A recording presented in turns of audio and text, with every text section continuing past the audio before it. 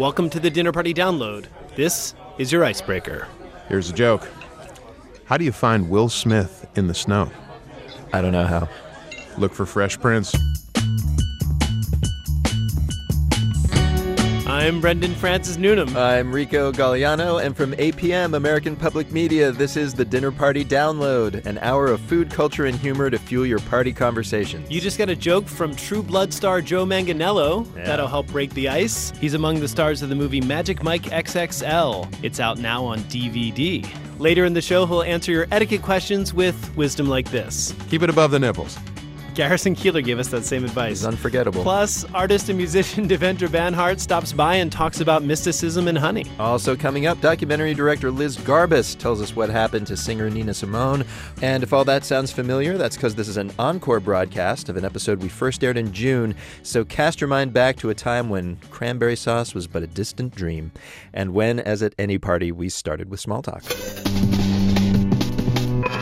All week long, you've been hearing these headlines. From the U.S. Supreme Court, the subsidies for Obamacare have been upheld. The Confederate battle flag is on the defensive. Men's professional golf has a new superstar. He's American Jordan Spieth. Now for something you might not have heard, we are joined by Richard Lawson. He is a columnist and movie reviewer for Vanity Fair. Richard, what story are you going to be talking about this weekend? I'm going to be talking about the rediscovery of what is being called the greatest cinematic pie fight of all time. Okay. Is that a high bar? Well, I mean, we've all seen someone getting hit in the face with a pie in like old-timey, Keystone I don't know if Cops. I've seen it, but yeah, it just lives in my memory as you've probably comedy seen cliche. like homages to it, maybe Yes. not the originals. But it was a really popular thing in like the early 1900s, and then it sort of fell out of favor. But in 1927, Laurel and Hardy made a movie called The Battle of the Century. That the centerpiece, this sort of big moment in the film, is a pie fight that involves 3,000 pies being thrown into people's faces. Wow. Why does that sound so awesome? Well, it sounds amazing. I mean, so apparently they bought the entire day's worth of output from the Los Angeles Pie Company. Of course. That's the power of old Hollywood. Well, yeah, I mean, in 1927, that's absolutely something that they had. And so then they just threw them in people's faces. And it was long held to be like this amazing pie fight scene, but it disappeared. So if this is the greatest pie fight in history, how did it disappear? It just kind of got lost to history, and sort of reels, were thrown out. But then it was rediscovered in the archives of this private film collector. He didn't know he had it because everyone assumed it was gone. But someone was sifting through all this stuff after he died, and they said, oh my God, this is the Citizen Kane of pie fights. Yeah. So does this mean that we're going to see a pie fight renaissance in modern comedy? I hope so. Apparently, in 1927, this did spark something of a pie renaissance. All right. So maybe we're due. I'm sure Judd Apatow is on it. Richard Lawson, thank you so much for the small talk. Thank you. And now, time for cocktails. Once again, we tell you something that happened this week in history, then give you a fitting drink to serve along with it. It's our tart, refreshing history lesson with booze. First, the history part. This week back in 1846, an instrument was patented that came to define jazz music. Eventually, Michelle Philippi tells the tale. Like a great jazz solo, the history of the saxophone goes all over the map. It starts in 19th century France, when a Parisian instrument maker named Adolphe Sax got an idea for a super instrument. It'd have the powerful volume of a brass horn, but you'd be able to play it fast and nimbly like a woodwind. Soon he'd worked up a prototype, a kind of mutant offspring of a clarinet and a French horn. Sax dreamed of classical orchestras adopting his invention, but they generally found the sax sound too, quote, imprecise. Instead, saxes made their first big splash in French military bands, where their loudness was much appreciated. Later, musicians on the vaudeville circuit took a shine to the instrument because, among other things, you could make it sound pretty silly. It wasn't until the 1920s that New Orleans musician Sidney Bechet made the sax a jazz standard. A clarinetist, he was sick of his instrument getting drowned out by louder cornets in ensembles. So when he came across a soprano sax while on tour in London, he knew he'd found his weapon.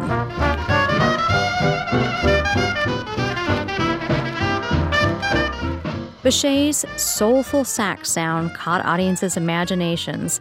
big bands started making room for show-stopping sax solos. And by the time bebop jazz rolled around, sax players were frontmen, making sounds the instrument's inventor never imagined. John Coltrane once described his own style as, quote, starting in the middle of a sentence and moving in both directions at once.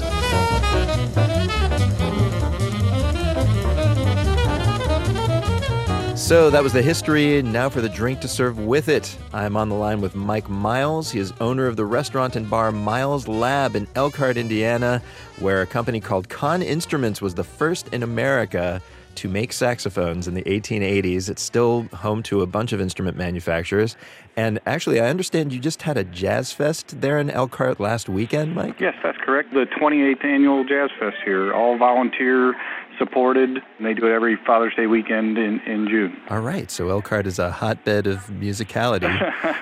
So this was probably a pretty easy task for you. Tell us what drink that history inspired. Well, we came up with the brass bell. The drink is going to be in a martini form, so the shape of the glass would look significantly like the bell part of the saxophone horn. Oh, yeah, kind of opens up to a wide mouth. Yes. All right, so what do you put into this bell-like martini glass? We are using a French cognac to, harken back to the French aspect of jazz. Of course, the French origins of the instrument. And then citrus vodka. Why that? Well, our restaurant is homage to my family, who started a company called Miles Lab in Elkhart, and they were the number 2 producer of citric acid in the world for many, many years. So, wow, that is a huge stretch for that ingredient, but I really appreciate the effort. And the flavor's good. That helps. And then we use bar syrup or simple syrup, and then fresh squeezed orange juice here. So the color is kind of that brassy color of the saxophone, and put it in a martini glass, and it looks like the saxophone. That sounds fantastic. I was thinking, though, it should have maybe like a swizzle stick straw so that you could blow into it, right? Right, sure. What we really need is a reed-like straw. Sure, man, if you could manufacture swizzle stick straws with a reed on it, that you could play them like an instrument, I think you'd be a millionaire.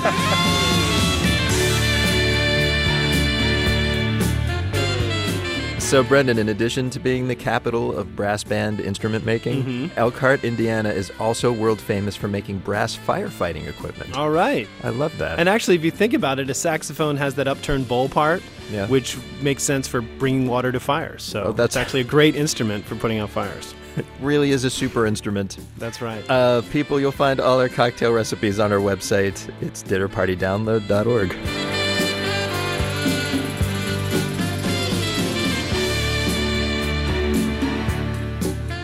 All right, we've had a drink, learned some music history. Now this party needs a music playlist. And here with that is Joy Williams. As half the critically acclaimed indie folk duo The Civil Wars, she won 4 Grammy Awards. She's also released several solo albums. Her latest is called Venus. Here she is with song suggestions. Hey, my name's Joy Williams, and here is my dinner party soundtrack. It's fun to be asked to create a playlist because this is what I do on a really regular basis. My friends back in Nashville, we have a dinner party called the Night Circus, and we get together and swap food and music. And music, much like food, is better when shared. So the first song that normally gets started during appetizers is Guilty by Al Bowley. Is it a sin? Is it a crime? Loving you dear like I do? If it's a crime, then I'm guilty. Guilty for loving you. He was from Mozambique and ended up becoming really famous in England and then over in the States for being a jazz crooner and band leader in the 1930s. What can I do? What can I say after I've taken the blame? Al has this way of crooning, this high tenor that lilts and floats, and he always sang with so much freedom and joy. Maybe I'm right, maybe I'm wrong, loving you dear like I do. It blends in well, you can mingle and talk, it doesn't interrupt you while you're having a conversation with a friend. And for whatever reason, it's a very warm and welcoming sound, hearing music that could have been played on a very, very old record player, on a gramophone even.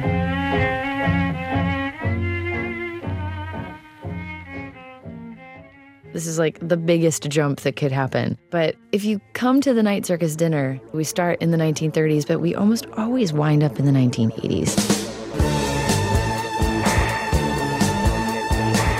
Cars by Gary Newman is a famous favorite of the night circus, and there's normally people out of their chairs either air drumming or air keyboarding, because life is too short to take yourself too seriously. Here in my car, I feel safest of all. I can lock on my doors. It's the only way to live in cars. Rack of lamb we make a lot. We do a lot of filet mignon. I think for me, having comfort food is much like listening to something from the 80s that you've heard 100 times before. It can be a comfort too.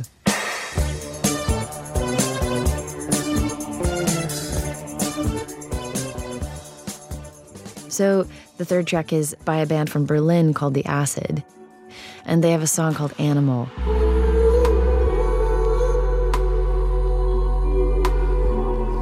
What I love about Animal is that there is so much sparseness to it. There is like a beautiful hit on a drum that is just so perfectly timed. And these almost ghost-like vocals that are happening, it's almost what's not there. Like in art, you know, the negative space gives you the space to feel what it is that you need to feel. I need your love, pushing on my pride. There's something about kind of getting a little bit quieter again, lingering and not rushing anything. It's almost like what happens at the end of our dinners where we're there so long that the candles start dripping wax on the tablecloths.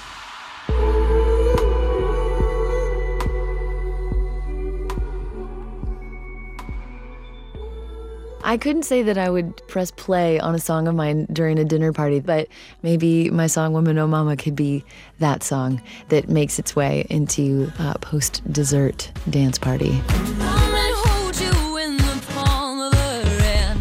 Woman changing the mask on her face. Woman stand with her feet in the fire. Woman only one thrown in the flames. I wrote it in Venice Beach, and there's drum circles that just happen for hours. I think that maybe that sort of like subconsciously seeped, you know, into my writing process that day of wanting to make something that felt like it could move your body.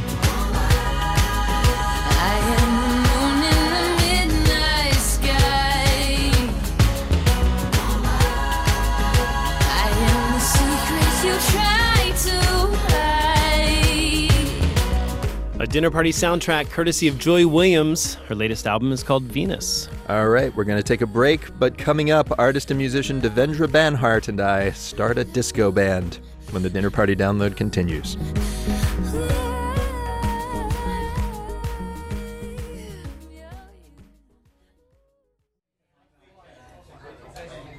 Welcome back to the Dinner Party Download, the culture show that helps you win your dinner party. I'm Brendan Francis Newnham. I'm Rico Galliano. We should let you know this is an encore broadcast of a show we first aired in June. It's a great one. Later, Magic Mike star Joe Manganiello answers your etiquette questions, and filmmaker Liz Garbus tells us the story of Nina Simone. But first, let's meet our guest of honor. All right, and it's Devendra Banhart. His alternately gentle and psychedelic pop music has garnered him a cult-like following. He's collaborated with the likes of Beck and Anthony and the Johnsons, but meanwhile, he's pursued a parallel career as a fine artist. That's right. He is shown at SF MoMA and Mocha Los Angeles, and his latest project is an art book called I Left My Noodle on Ramen Street. Of course. When we spoke in June, I mentioned the book's introduction, in which curator Jeffrey Deitch says Banhart's early musical tastes were formed by watching skateboard videos. So I asked if skateboard graphics had an impact on his visual art. I think the graphics from a lot of those Powell skateboards were totally mystical to me. I mean, maybe the first time see, that's the thing. I grew up reading like Hindu comic books. I have these Eastern-influenced parents. Okay. And so I've got these comic books of the story of Ganesh and Shiva and the illustrated Bhagavad Gita. And I remember the first time I saw some skater had this giant regal elephant on their deck. And I immediately recognized that as Ganesh. I'm like, oh, wow, that's cool. The Hindu elephant god. Yeah. And I think that you feel connected to it because you already know it, you recognize it, and then you just want to know more about it, I guess. But when did I feel like I want to be an artist? Actually, that happened in LACMA. The Los Angeles County Museum of Art? Yeah. They were showing Robert Frank's film called Pull My Daisy, and that changed my life. My mom thought I was high when she picked me up. Literally? Literally. She's like, "What are you on?" Because it's something about it. How old were you? About it.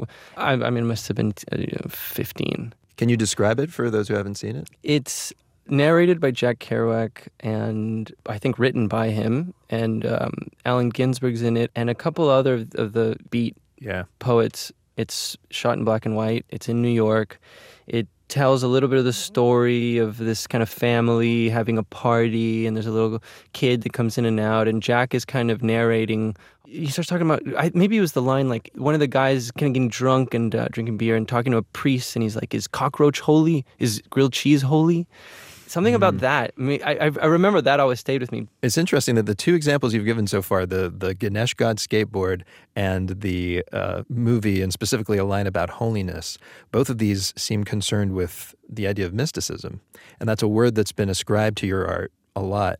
And I wonder can we talk about, there's a series of drawings at the beginning of your book that really seem to speak to this. Yeah. They use this recurring motif of two little hands. It's a little delicate little drawing of two hands cupped and held closely together. The palms are towards each other, and you make patterns out of dozens of these little cupped hands. You have a drawing of human figures who have a pair of these hands where their heads should be.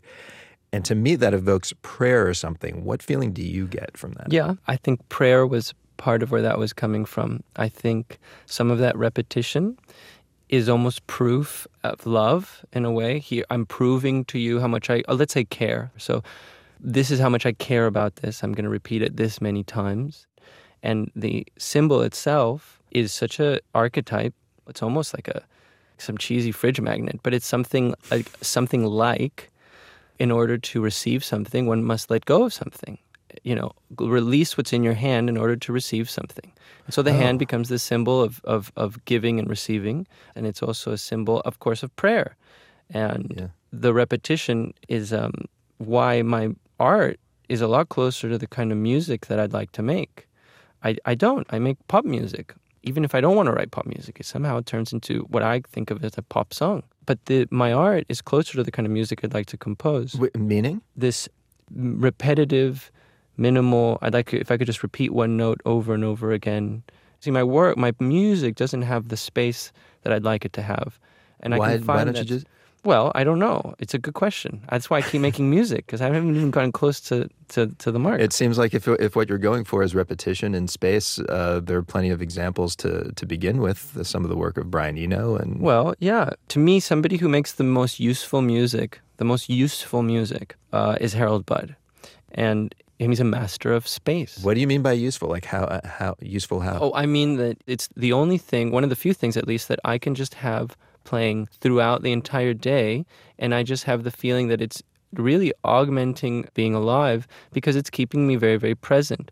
I'm not just wandering off into the reverie that the song itself is kind of creating, which I can do if I focus on the song, and I'm not forgetting that the music is playing either. So it really does serve as a meditative tool, and meditation obviously being present. All right, well, we have two questions we ask everyone on the show, which I would like you to meditate upon. The first one is, if we were to meet you at a dinner party, what question should we not ask you? Well, I dislike talking so much. Really? It doesn't feel like that to me. Well, because you're doing your, Reiki juju on me, so you're really like pulling teeth. But if we could sit in silence, that'd be really great. So the minute that they start talking, it's like, why'd I come to this party? So basically anything that anyone says to you is wrong. I want no one to talk to me. Do you know why? Actually, no, but I'm going to tell you something. I've had many people say to me, one of the saddest things that I can imagine, I saw somebody eating alone. Oh God, that's like the saddest thing. That's crazy to me. You're not eating alone. You're eating with your food. I mean, there's this great quote, actually. It's a Buddhist quote, which is, when I go to eat, my food is there for me. I should be there for it. And it's like, how fun. You go eat. I don't have someone talking to me, distracting me from this experience of eating my food. So I'd rather go to a dinner party alone together. That's like kind of my ideal dinner party. All right, well, let me wrap up this conversation very quickly then for you. Our second question is, tell us something we don't know. And this can be anything about yourself or something you've learned about the world. I learned that, honey doesn't spoil. Ever? Ever. It's the one thing, actually, it doesn't go bad. That's really good to know, actually, because I have seriously, I think, 5 jars of honey in various states of what looks like decay. Oh, no. It'll crystallize, but that's it. Honey in a tomb, in a pharaoh's tomb, you can still eat that. Oh, man. I learned I would that. love. Somebody's going to put that on a menu, by the way. Right? Honey from Pharaoh's honey. Pharaoh's honey. There you go. A single dollop, $4 million. Could we start like a disco band called Pharaoh's Honey? Because that's a pretty good name too. Yes. Oof, that's good. So that's another thing I learned is that you and I are starting a disco band called Pharaoh's Honey. I can't wait. We're going to be playing at so the Kumbh Mela. That's the biggest religious festival on the planet. It's every 12 years. So we've got 12 years. I don't know when the next one is, actually. We're playing the Kumbh Mela with Pharaoh's Honey? We're headlining the Kumbh Mela.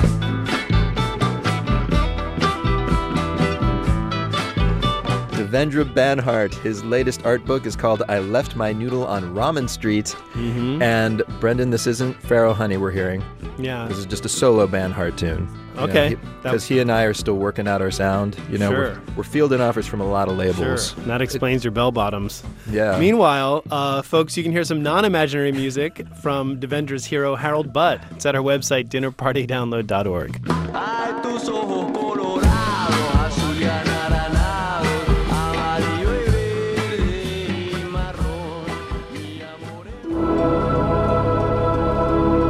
And now, time to eavesdrop. Writer Rebecca Mackay's short fiction appeared in the Best American Short Stories anthology for 4 consecutive years. This week, she released her first story collection. It's called Music for Wartime. Today, we overhear an excerpt. Hi, I'm Rebecca Mackay, and I'm going to be reading to you from the story called Couple of Lovers on a Red Background.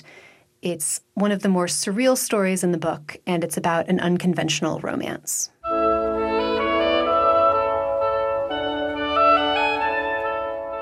I've been calling him Bach so far, at least in my head.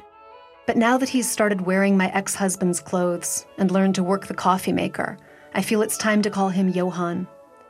I said it out loud once when I needed to get him off the couch before the super came up, but I'm not sure I pronounced it right, Germanic enough, because he didn't respond. Though I'm not sure I'd recognize my name either in the midst of someone screaming a foreign language. He got off the couch and went to the vacuum closet only because I practically carried him. No easy task, pushing someone so big and sweaty, even with the weight he's lost since he got here. I'd take him out for some real German food, but if there's one thing I've learned from the movies about caring for transplanted historical people, it's never to take them out in public, among the taxis and police and department store mannequins.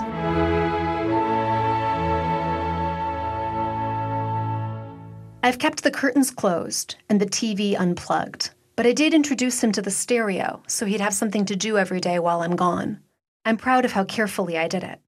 I dug my Angel music box out of the Christmas decorations and played it for him. He seemed familiar with the concept, so I pointed back and forth between the Angel box and the CD player. He was pleased, not at all scared, and now he's pushing buttons and changing discs like he was raised on Sony. He's fond of Mozart, unsurprisingly, but for some reason Tchaikovsky makes him giggle. When I played him Dance of the Sugar Plum Fairy, I thought he was going to wet the couch. 5 minutes later, he went to the piano and played the main part from memory, busted out laughing at certain phrases. If such a thing is possible, he played it sarcastically. He has a laugh, incidentally, like you'd expect from a pot-smoking 13-year-old. On the phone the other day, my mother said, "Who's that laughing over there?" At least she thinks I'm dating again. I decided I should look respectable in the presence of a genius, so I started freshening my face every day in the cab on the way home. I tidied the apartment, too. I cleaned out the freezer, all those Ziplocs of Larry's chili, and I finally filled in the missing light bulbs above the bathroom sink. I introduced Johann to soap and deodorant, and the other day, while I was gone, he finally changed his clothes. Now he's wearing Larry's gray flannel shirt and old corduroys. He looks so normal. Sometimes I glance up from my magazine and forget it's not just Larry sitting there drinking his beer. He's not bad looking. Technically, he's a married man, but even more technically, his second wife died 300 years ago. Then there's this. He had 20 children. He's clearly very fertile, and any child of his would be a musical genius. His sons certainly were, and his daughters might have been, given the chance. Could that be the reason this happened, so I can have his daughter and give her a decent shot at life? The question, then, is how to seduce an 18th century German.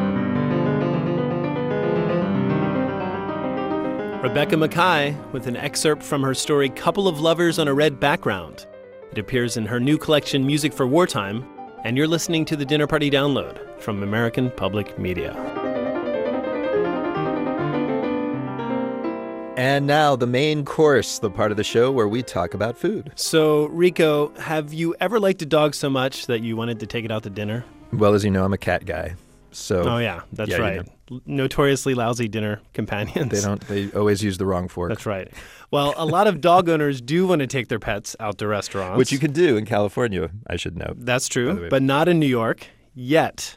Just last week, the state legislature passed a bill that, if signed into law, would allow dogs to hang out with their owners in eateries. So, to discuss the pros and cons of dining canines, I invited Greg Morabito, New York editor of food website Eater, to join me at a Brooklyn restaurant that would be affected by the law.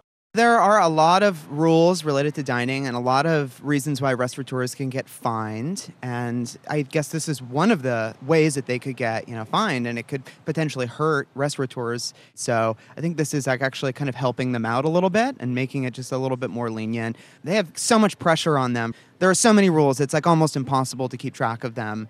And even some of them are so arcane and outdated, they just don't make any sense anymore. So I think this is actually, a play to kind of help them out. All right. Well, that's one reason they're getting rid of the dog ban. Why was the dog ban in effect in the first place? Well, I think it's a sanitation issue that you're not really supposed to have animals around where you're serving food. I mean, you still will never be able to bring a dog inside where they're serving food unless it's a service dog. So I'm assuming they kind of made it open and lax, this rule, because if you're sitting outside at a cafe, a dog might just walk by you, and that is basically the same thing as having a dog right next to you.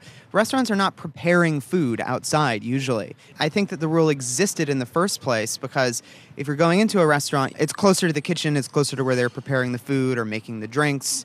Dander or whatever germs or dog bacteria could get on the inside of the restaurant. Yeah, but there's a difference between someone walking by and smoking a cigarette than someone sitting next to you and smoking a cigarette. And as someone who has allergies, I'm telling you, having a dog immediately next to you will induce sneezing as opposed to just having a dog walk by. So there's a difference. Yeah, absolutely. Well, I believe that as part of this new bill, if it's passed, restaurateurs will get to choose, A, whether they actually want to allow dogs outside, B, if they want to allow them in certain areas, basically what rules they want to set up. And so I'm sure that smart business owners, if they have this dog rule, will say, okay, well, there's a corner here, because some people don't want to be around dogs when they're eating. I'm actually one of those people. And that's because I get kind of nervous when I'm around dogs, especially small ones. You have to kind of pay attention to them. They're moving around all the time and they're really fragile. Beyond the sanitation aspect, having animals on leashes, bopping around,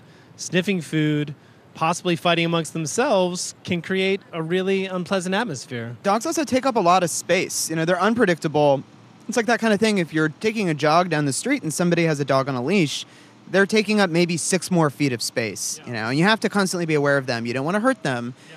So that's one potential sort of downfall that I see in my eyes as a diner, is that I don't constantly want to have to be aware of everybody's dogs. I mean, it's different with kids, you know what I mean? Because that's another human being, and the parents are really careful about that. But sometimes dog owners just let them do whatever they want, So your website wrote a piece about cat owners who are complaining that the law is unfair because it discriminates against cats. Only dogs are now allowed. I think it is unfair to discriminate cats, but the thing is that very few people take their cats outside of their apartments or their houses. I mean, sometimes you do see cats on leashes. Like, I know there's one guy in my neighborhood that walks his cat every day.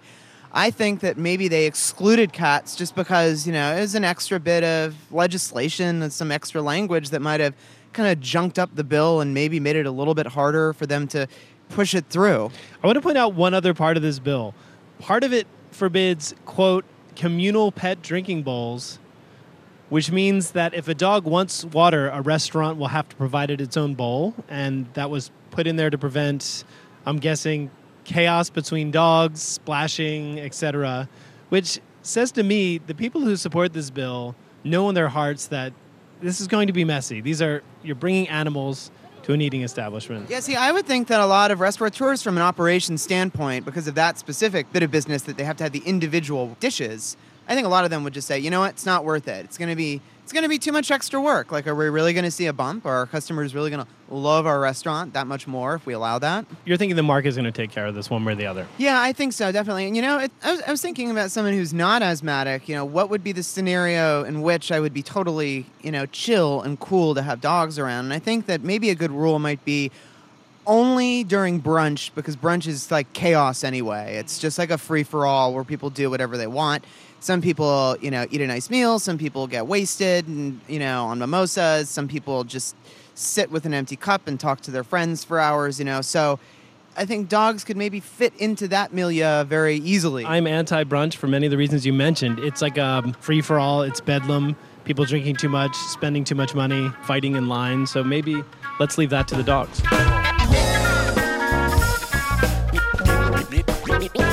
Enrico, we aired that piece in June. Of course. Since then, New York Governor Andrew Cuomo signed the bill.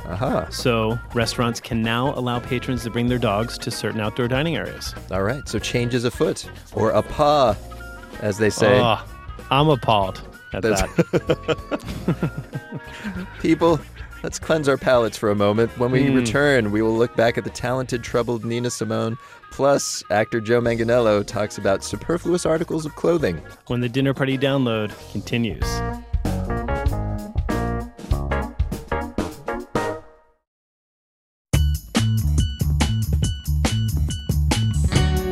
Welcome back to the Dinner Party Download, Public Radio's Arts and Leisure section. I'm Rico Galliano. I'm Brendan Francis Newnham. Coming up, we speak with Liz Garbus, director of a new documentary about the music and travails of the great Nina Simone. For Nina Simone, it was sanity, it was family, it was the commercial side of her career. She paid a huge price.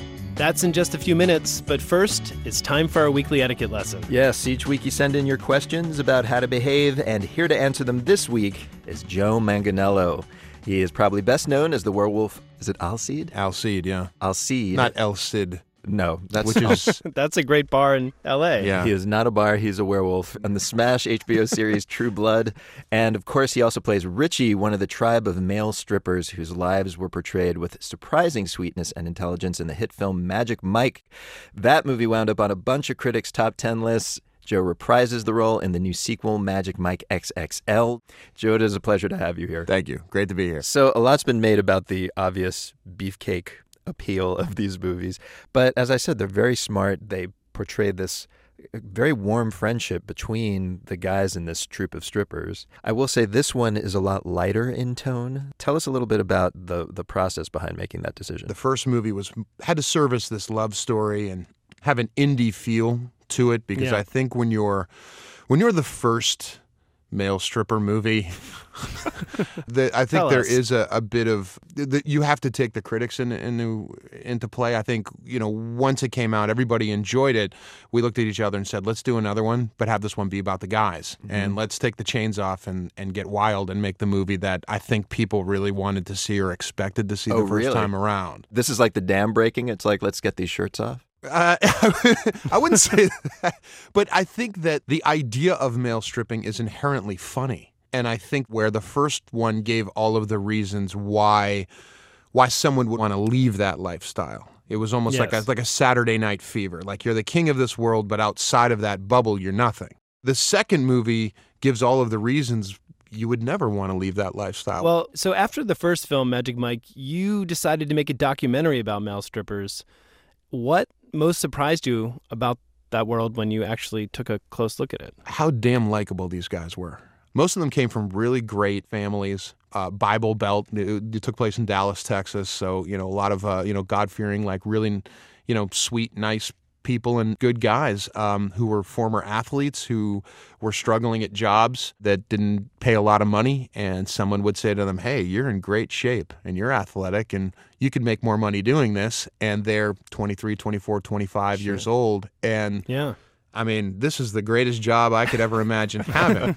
Oh, my God. It's like being a rock star. You get to train like a professional athlete.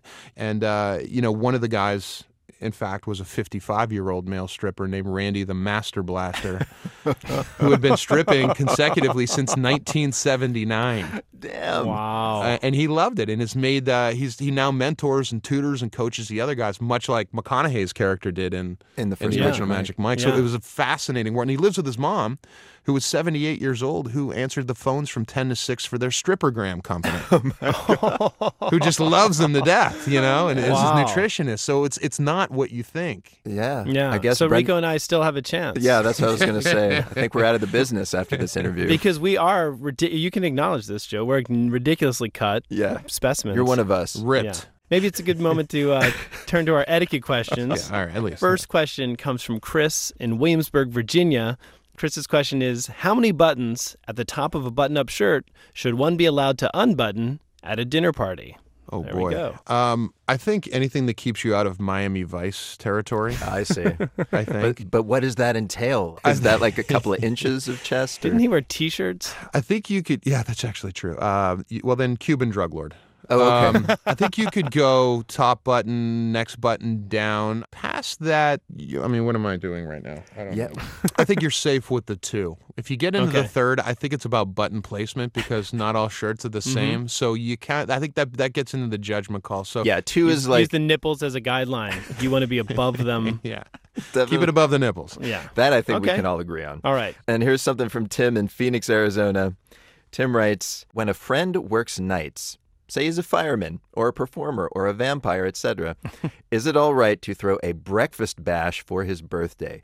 More generally, what is the best way to celebrate with someone who is asleep when most of us are awake? And you did shoot a lot at night, right, in True Blood? Man, you have no idea. I mean, I remember falling asleep at a red light and driving home from Malibu. You were okay, apparently. Yeah, but it was scary when you come to and you're in a car and your foot is depressed on the brake pedal. Oh my God. So I would say maybe send a car service to bring that guy. No, that does sound like a good idea, actually. No, but I'm all for mixing it up. I mean, heck, I was a big fan of the breakfast date. You don't have to go to dinner. You can go to breakfast. So I just think don't keep that person up. If they want to go to sleep, I would wait for the day off, to be honest with you. But I was going to say, wouldn't you wait for the day off? Because doesn't it sound wrong to your ears, a breakfast bash? I mean, it's like, how wild can we get here, guys? Yeah, you can get pretty wild at breakfast time. We're talking all right. to a guy in True You're Blood. talking hot sauce on the eggs Florentine.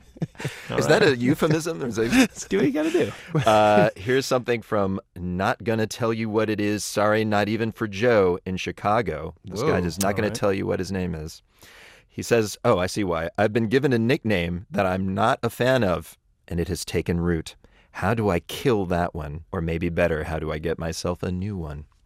I don't know why he's asking Joe, which is a pretty straightforward nickname. Well, I think he has a pretty interesting nickname in the movie. Oh, well, that's true. We can't talk about that. Is that what I can't talk about that on the air? Well, I noticed you called me Richie. Yeah.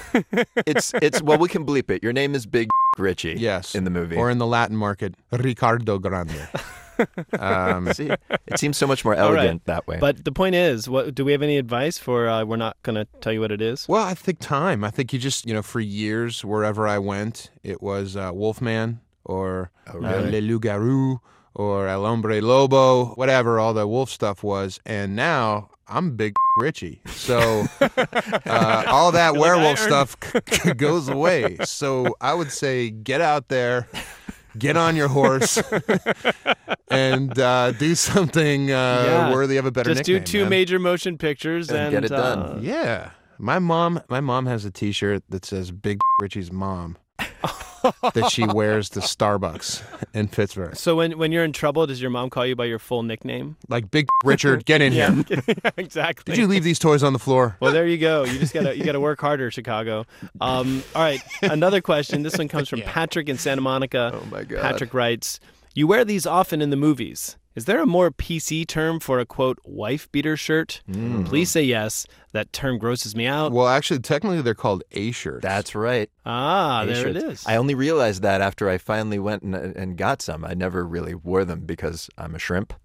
I finally got some, and it was like, A-shirts? What the hell are those? Yeah. Guys, I never understood. The only reason I wear a T-shirt is to absorb sweat, not to be gross here, and an A-shirt doesn't work. There's no cotton in the critical part of your body where you sweat. So what is the role of the A-shirt? You're absolutely right. It does fall into the category of useless articles of clothing. Much like, I found out that essential to a male stripper's wardrobe is the sleeveless hoodie. Oh, interesting. Like, to keep you warm with the hood on it, but you don't have sleeves to keep your arms warm. Yeah, it keeps your arms icy cool. So what is that all about? I think that's so you can cover your head when your mom's wearing her big Richie T-shirt next to you. There you go. Form follows function.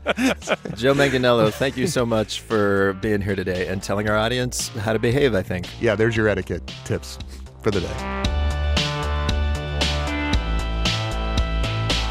Joe Manganiello, his movie Magic Mike XXL is out now on DVD. And if after watching it you need further advice about what item of clothing you shouldn't wear and how to politely rip them off your body, just send us an email via our website, dinnerpartydownload.org. And please don't ask for photos of us working out. Yeah. Because the sight of our overpumped, rippling six-packs we found just makes people feel super bad about their own bodies.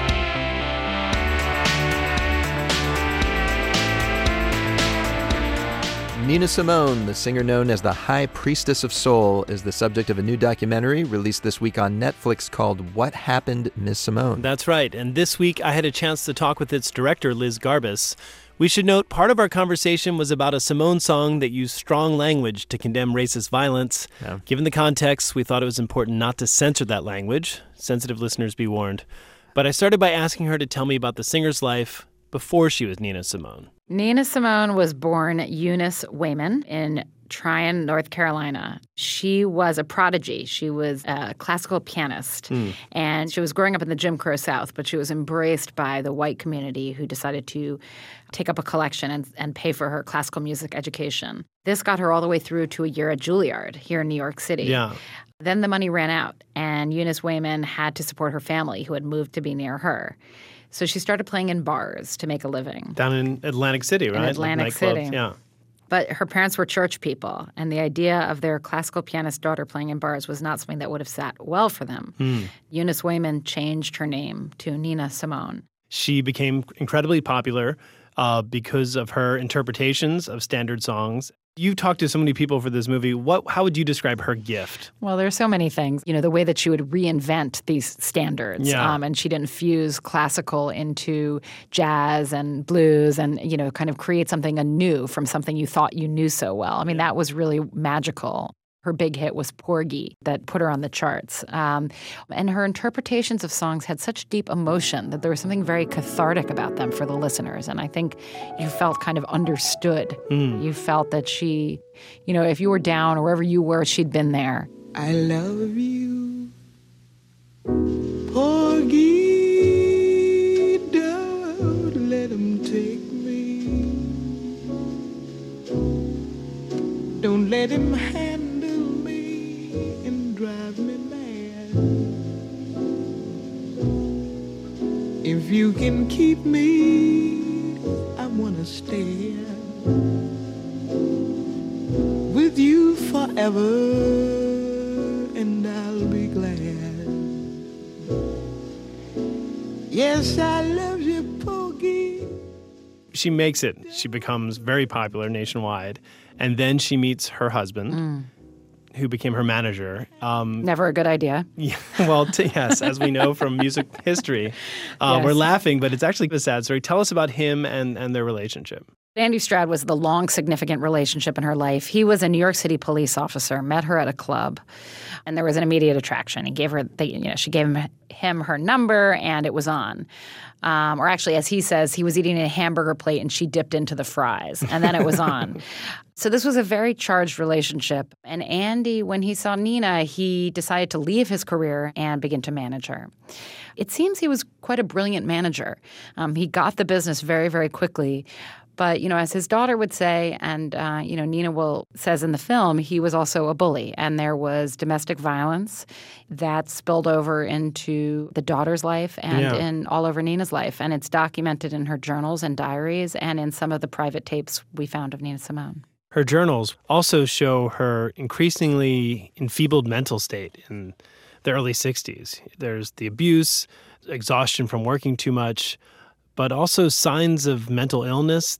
How do you make sense of all of that emotional turmoil? Yeah, you can't separate them. I mean, all of them, I've had people ask me, like, what came first, the abuse or the mental illness or the, how does the activism fill in the drug, and you can't separate any of them. I mean, here it was a time where, I think now if we looked at Nina Simone, probably a layperson might say, that sounds like bipolar disorder. She's massively depressed and then goes through manic moments and, has a tremendous sex drive. She would describe having sex attacks. And those are all classic bipolar symptoms. But then, of course, that terminology didn't exist. So here was a woman, sort of struggling with these enormous mood swings in a relationship that was violent. You see in her diaries, she talks about hating herself. Mm-hmm. Perhaps her staying in that relationship was a form of self-hatred. And then, of course, there's the rage of the times. And all of these things are commingling, and you can't separate them. So at some point, she attaches that rage to the civil rights movement. Her friendship with Lorraine Hainsbury, the woman who wrote Raisin in the Sun, a social activist and playwright, made her more politically aware. And then, after the bombings in Birmingham that led to the Birmingham riots, she sits down and writes Mississippi Goddamn, this song that is political, it's angry, it's direct, and it launches a whole new phase in her life and her career. That's right. Mississippi Goddamn was an absolutely pivotal song, a moment in Nina Simone's career. She said when she grew up, nobody talked about race. You all knew it, but you didn't talk about it. And I think in the Birmingham church bombing, it just poured out of her. That's what she said. She said she wrote the song in 15 minutes. And it expressed the rage of a lifetime of existing in Jim Crow South and of also the community of intellectuals that she was around who were, awakening her to radical thinking of the time. She was Lorraine Hansberry, it was James Baldwin, it was Stokely Carmichael, Miriam Makeba. Everything changed. It would never be a simple career for Nina Simone. The name of this tune is Mississippi Goddamn. And I mean every word of it. Alabama's got me so upset.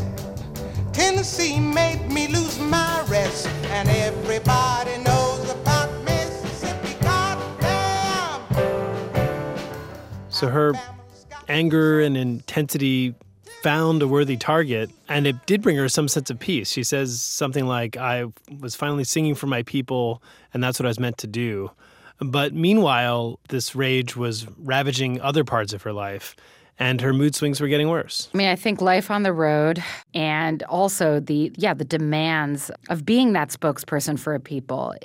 I don't want to say it was too much for her because clearly it wasn't, and she survived, and there were so many of artists of her generation who died young. Yeah. And I've had people say to me when I said I made a film about Nina Simone who don't know, they didn't know that she lived to 70 years old. Yeah. So she did survive, but it took a huge toll. And, we all know that mental illness is also environmentally instigated. It's not just biochemistry. Mm-hmm. All these things play together.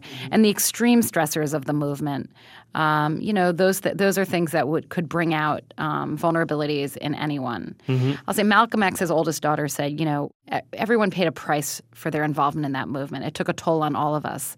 For them, they lost their father. That was the ultimate price. But for Nina Simone, it was sanity, it was family, it was the commercial side of her career. She paid a huge price. And you tell that story at greater length in this documentary, What Happened, Miss Simone.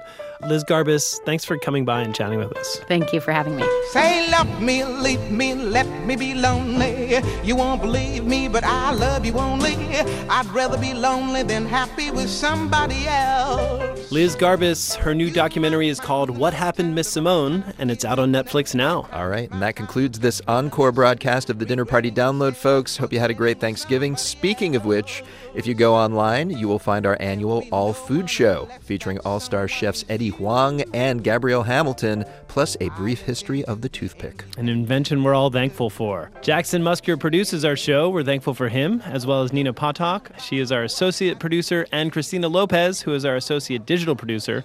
Jeff Peters engineered. Our executive producer is Larissa Anderson. If you haven't yet, subscribe to our podcast on iTunes, and while you're at it, write us a nice review, would you? It really helps us out. Thank you for listening. Bon appetit.